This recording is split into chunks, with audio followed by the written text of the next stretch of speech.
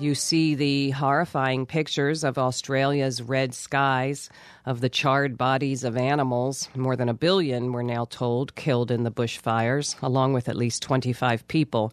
And you think, how is this happening? And then you hear officials promising defiantly to keep burning coal. And you think, how is this happening?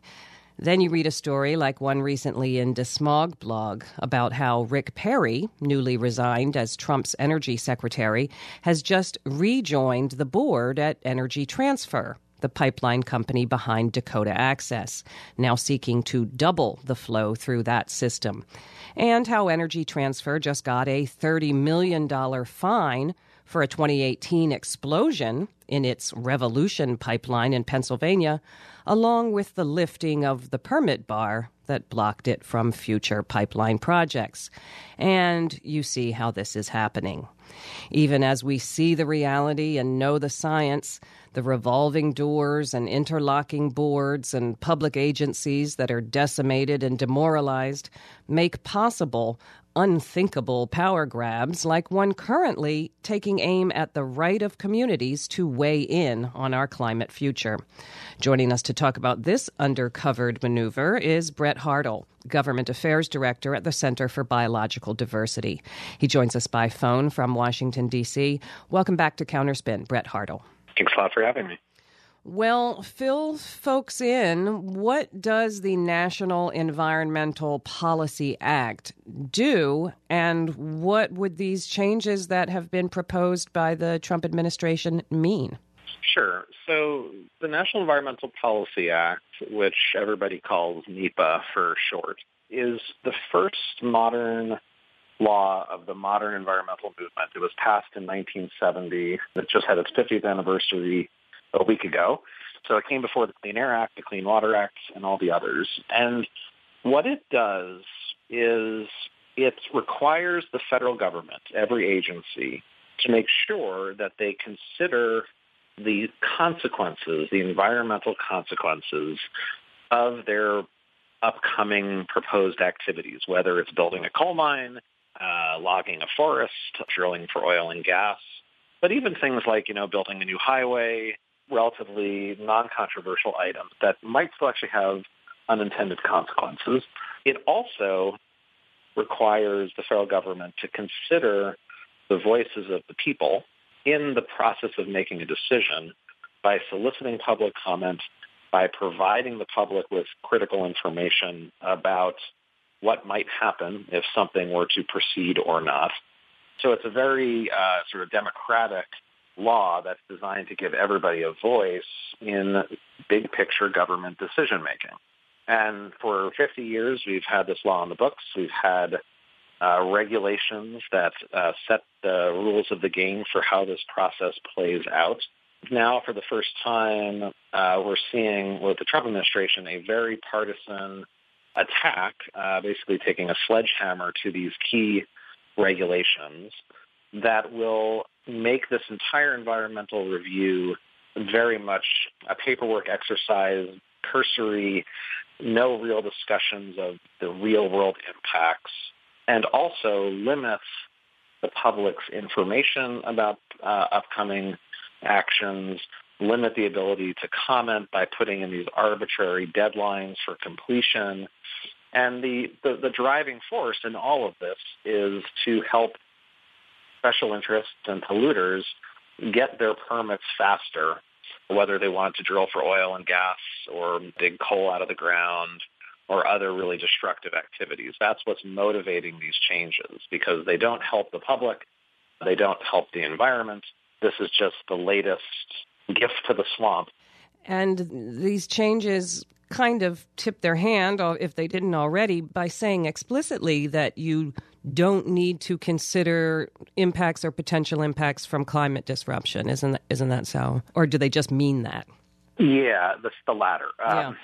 So what they've done is, in the regulations up till now, there's a requirement to consider what they call cumulative impacts. And that sort of encapsulates climate because obviously, no one thing, like you said, destroys the climate. But if you drill, 10,000 new wells or you mine a billion new tons of coal, those cumulative impacts, the greenhouse gas emissions, that's what drives climate change. That's what drives, these crazy fires in Australia. It's not one project. It's all of them together. And basically what they're saying is from this day forward, you don't have to consider what happens if you build another fossil fuel coal-fired power plant or log a forest or drill another 10,000 oil wells in the West. So it's somewhat indirect. It's a little bit wonky. But the upshot is that climate will just be ignored as if climate change is just not happening when it comes to environmental reviews moving forward. And of course, that's huge, I mean, if you pretend that there aren't any costs associated with it, then, your profit is going to look better. Deals are going to look better if you can sort of pretend away certain kinds of impacts. You almost want to laugh at it, but this is going to have, if it passed, and we'll talk about that if it goes through, could have devastating impacts. Yeah. And, I'll say, too, that cumulative impacts is not just climate. I mean, climate's very important. But right. Cumulative impacts, the way I describe it, is that is the actual assessment of the real world in all of its complexities and nuances and, feedback loops and unintended consequences and tipping points. And it's the reason that water pollution gets worse the farther downstream you go. It's because one particular instance of water pollution is bad, but when they accumulate, that's what makes people sick. Air pollution is worse as it gets more and more in terms of breathing. The people that suffer are the ones that are feeling these cumulative impacts. Wildlife populations feel cumulative impacts. If you are doing more and more seismic exploration offshore, it's that cumulative noise in the ocean that harms whales. Yeah, I mean, you could say it's penny wise, pound foolish, but the deeper question is really who will pay. Exactly. Some media accounts are dutifully reporting the government's assertion that these changes are about efficiencies, regulations hold up projects. We talked about this a couple of years ago with regard to efforts to, quote unquote, improve the Endangered Species Act. We're not being cynical, are we, to say that the problem is not that, in this case, NEPA didn't work, but that it does work? Trump and his cronies love to highlight the anecdotes of the projects that take forever. And, every once in a while there's one or two outlier projects that take a very, very, very long time. The reason is usually they're really, really stupid projects that also probably have huge funding issues and they stall out because there's no money to do them, or there's not enough staff to process them because Republicans have been so effective at sort of strangling the government in terms of funding so that, staff are just overwhelmed all the time. Most projects get done in a pretty reasonable amount of time. Going slow to allow people to provide input and thought about what might happen is worth thinking about for a year or two or three, because if you force these arbitrary deadlines, you basically don't allow for the possibility that something unexpected might happen. And that's how you really get things like the Deepwater Horizon oil spill disaster, or, another pipeline spilling or breaching. Catastrophes happen. And if you don't think through the possible consequences at the front end, someone's going to suffer. So, I think it's always better to make the right decision, take time, and make sure you've thought it through. The only ones that really benefit from this notion of expediting it is, the industry people. The people that have to live with this on the ground suffer. And we see it time and time again. You see it in low-income communities and communities of color. They bear the brunt of this, as does the environment and wildlife.